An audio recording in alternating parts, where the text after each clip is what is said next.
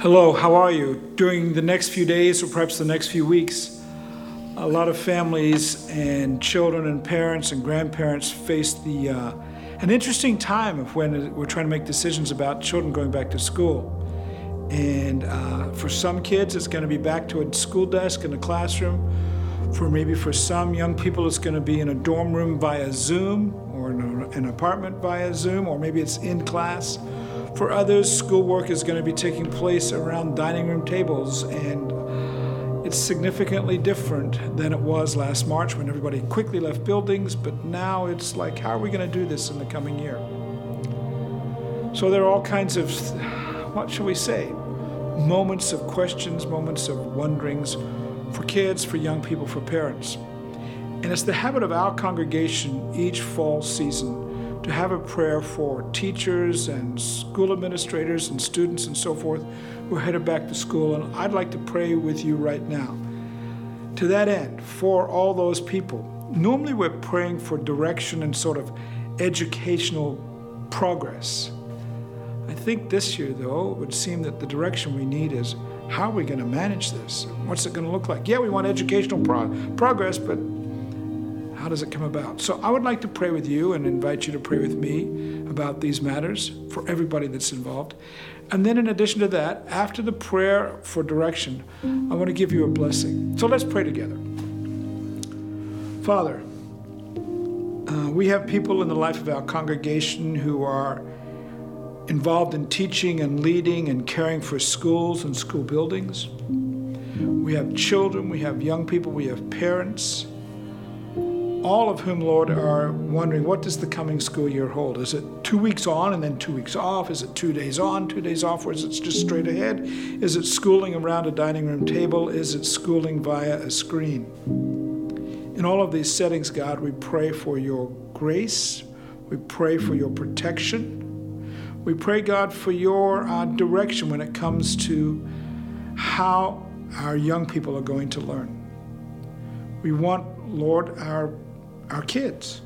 We want them to expand their knowledge of this incredible world that you've created and the history that's brought us to 2020.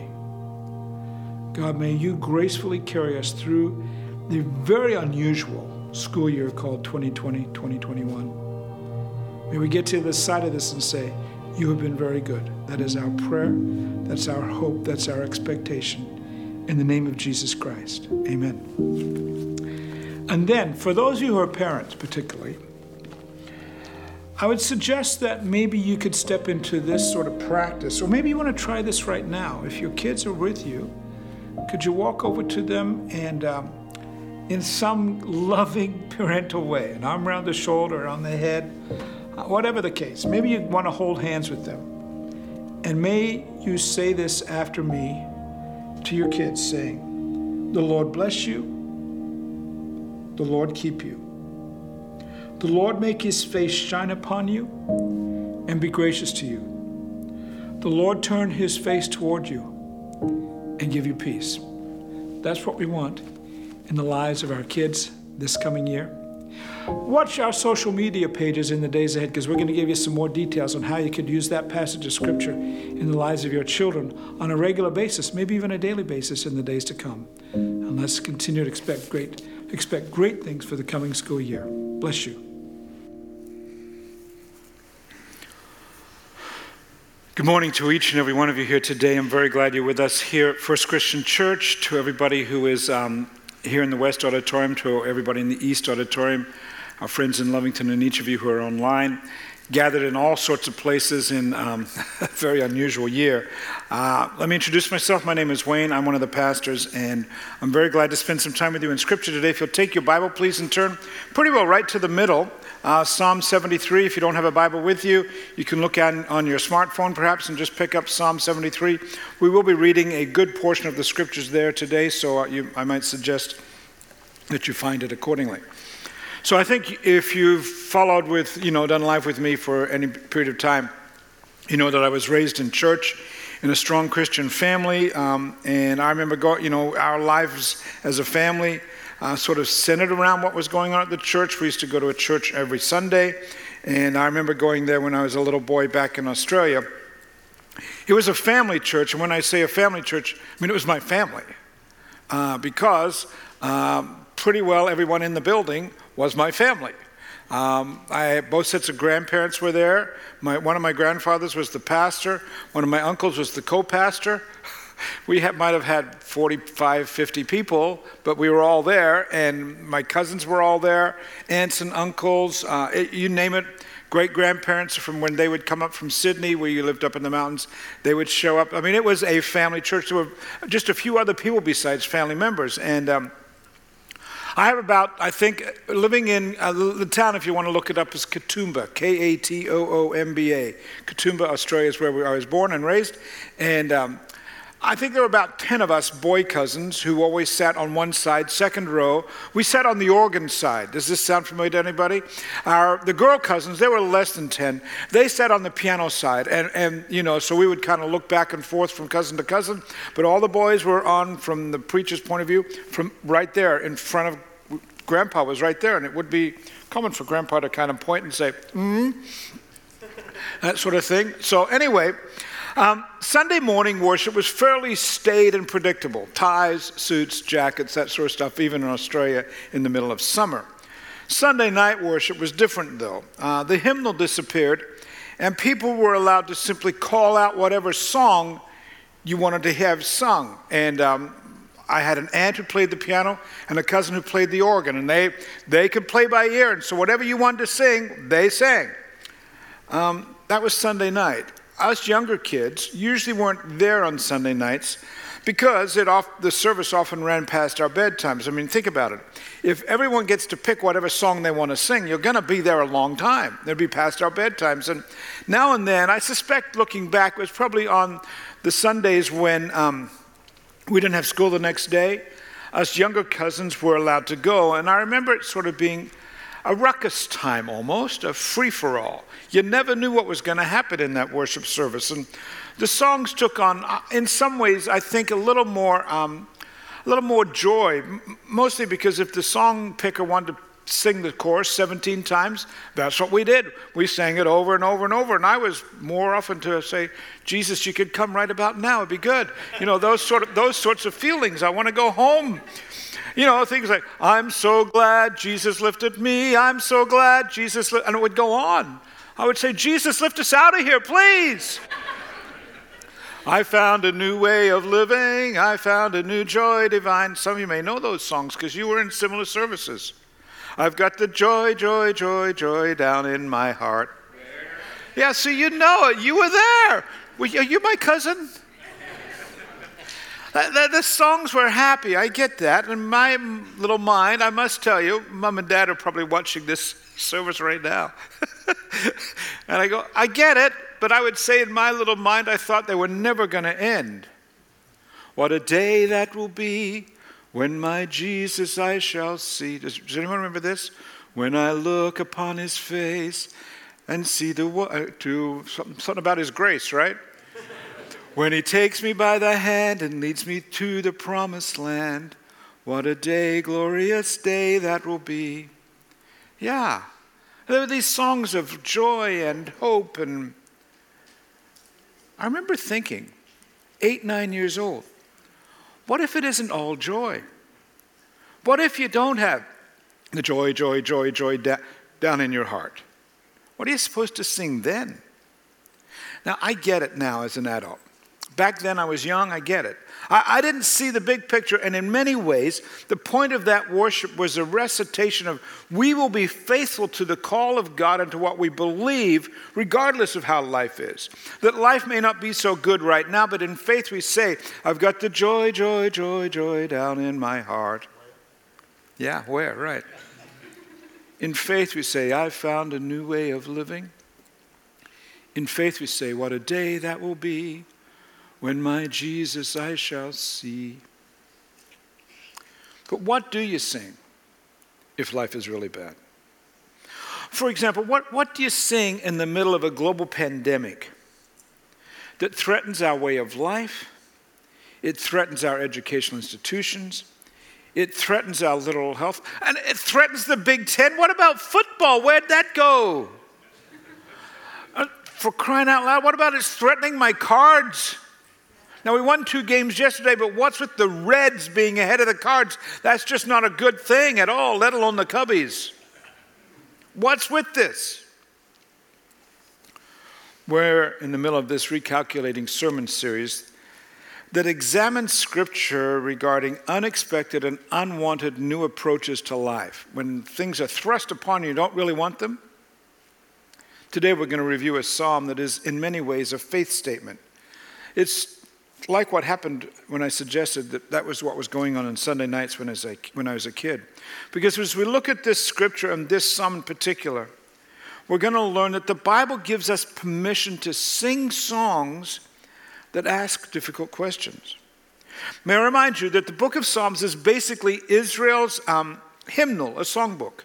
And what we're going to see as we look at Psalm 73 today is that God is not afraid. God's not afraid of your questions. God's not afraid of any sort of doubting moments you might have. After all, think about Jesus.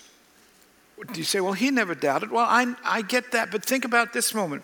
In one of his most difficult moments, in the hours just before his death, do you remember what? He's in the Garden of Gethsemane. He says, Father, if you're willing, take this cup from me, but not my will, but yours be done. What was he saying there? God, Father, are you certain this is the only way? For real? We're doing this? I've got the angels at my beck and call, and yet this is the plan? Could we have a different plan?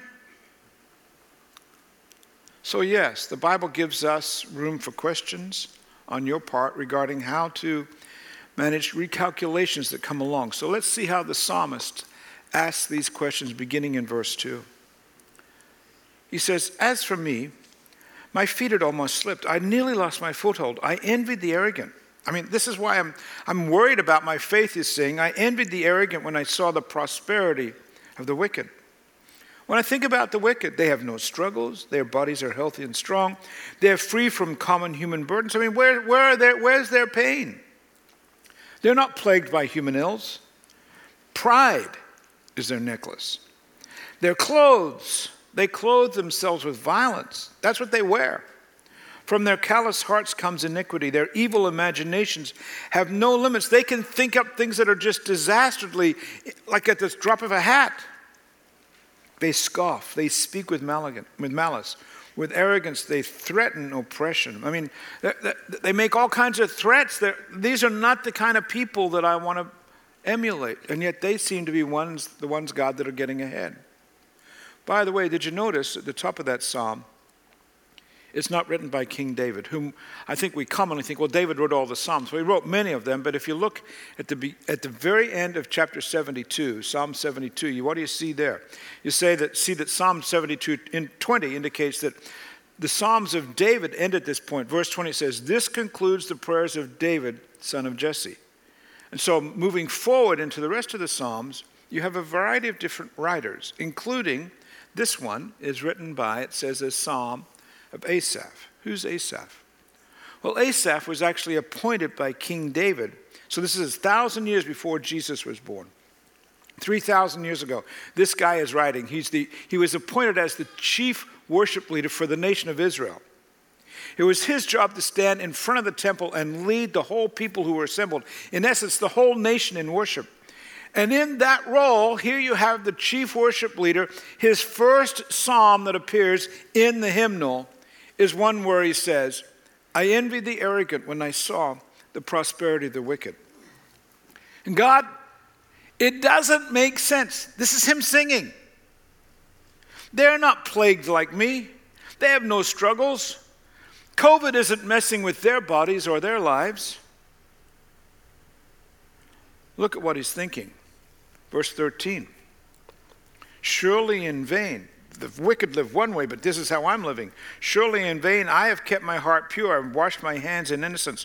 But all day long I have been afflicted. Every morning brings new punishments. Note, by the way, that when the word vain is used in the Old Testament, it usually means worthless, and that's the case here. So you see, surely in vain, surely it's been worthless that I've kept my heart pure. What's Scripture doing here? Scripture is giving voice to the moments when it appears that living in a right or righteous way, it feels worthless. And he's saying every morning, verse 14, every morning, I get up and there are new punishments. Every morning I get up and wonder, how many new cases of COVID are there in Macon County since yesterday? How many are in the world? We have more than 21 million cases worldwide so far, more than 750,000 750,000 people who have died. And every morning he says, I'm getting up wondering, where are the blessings? Instead of the blessings that got a plague with me all day long, instead of going about my business and my business prospering, instead of my kids going to school without fear, instead every day is this plague, this COVID, it's never ending, it's all day long, and it features punishment each morning. And do you notice what he says about the people who have no regard for the things of God? Verse 11, he says this, they say, this is what these people of arrogance say. How would God know? Does the Most High know anything? Here's this man singing in front of the congregation saying, these arrogant people are so far beyond the pale, God, that they even scoff at you. What's with that? They are insinuating and saying that you don't pay attention to the real world we live in. Because he says in verse 16, when I try to understand all this, when I try to get it in context, it's oppressive. I really can't manage this understanding of how well some other people are doing, and they don't even honor you. He's in a bad spot. He needs a recalculation. He needs a new mindset and focus. 3,000 years ago, this guy is echoing your private thoughts and your questions.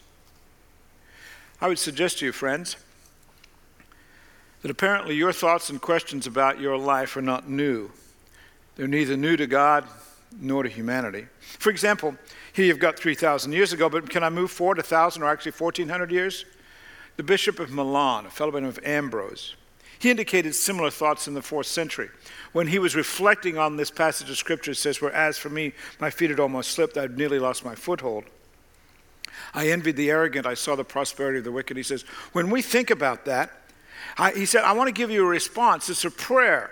When you watch the people around you who have no inclination to follow God, and yet they seem to suffer no ills accordingly, he said, ask God to direct the footsteps of our spirits. If we don't, they may fail, they may fall. We could slip into a kind of a morass, and we would end up emulating the so-called peace of the sinner. But instead of doing that, he says, we ought to emulate what is good, not what is filled with shame. Why am I telling you that? Well, because 3,000 years ago, somebody echoed your thoughts. In the 4th century, someone echoed your thoughts. Your thoughts in the 21st century are not unique. What did they do in this moment? What did the psalmist do in this moment? And if so, what should we do in this moment? Well, we haven't read the whole psalm yet. You've seen the struggles, you've seen the questions. But let's see how Asaph gets a hold of his doubts and relations, his recalculations, in verse 16. Verse 16 he says, when I tried to understand all this, it troubled me deeply. I was real freaked out by the whole thing until I entered the sanctuary of God. Then I understood the final destiny of all these people. It says, all my doubts, all my questions only made sense. It only added up. I could only get to some sort of recalculation from within the context of worship. And once I got in your presence, then I started to figure out this mess. See, friends, it's within the context of worship. It's within the context of God's presence. He's coming into the sanctuary. He's standing in front of the temple. He's going to go in. He's going to worship. It's within the context of God's presence that Scripture reminds us that he who watches over you, listen, friend, he who watches over you never slumbers nor sleeps. We are not as the arrogant. We are not as the arrogant who proclaim, well, God is inactive in heaven. No, that's not us. Absolutely not. Christians believe that God is intimately engaged in the way in which this world is moving forward. The whole cosmos. We believe God's intimately involved in that. We believe God is intimately focused on the lives of men and women and young people who choose to follow him through Jesus Christ. And in the context of worship, in the presence of God, it's where we experience both God in ways of power and mystery. And there we can echo the psalmist's idea.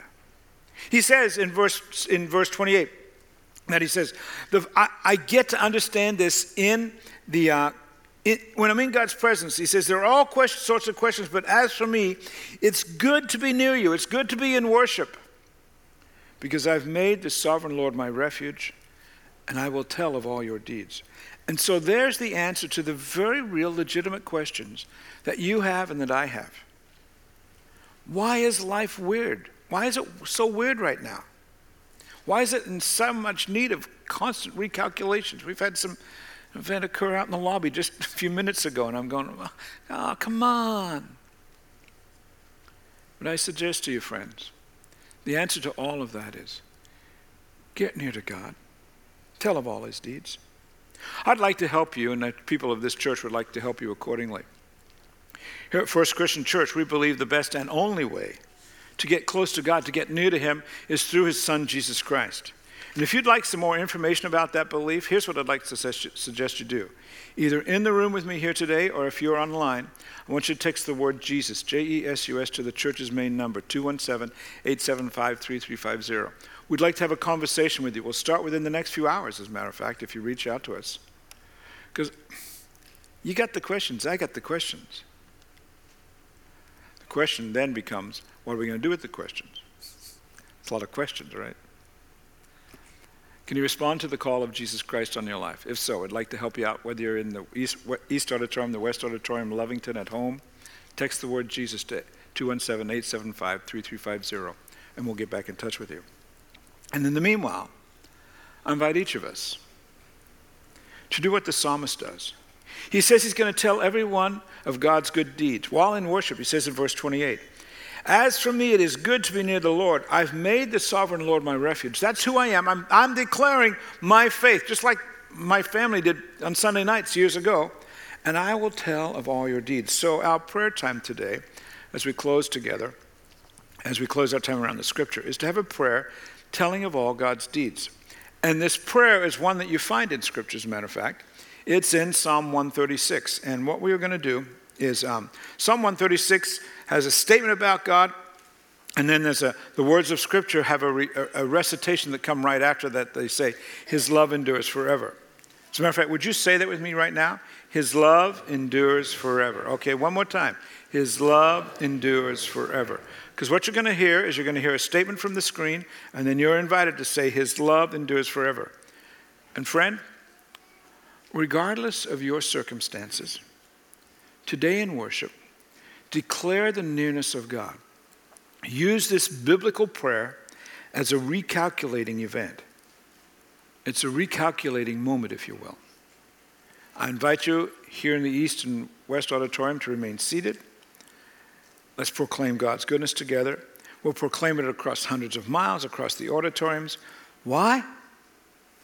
Because we believe that our God is a God of unfailing love.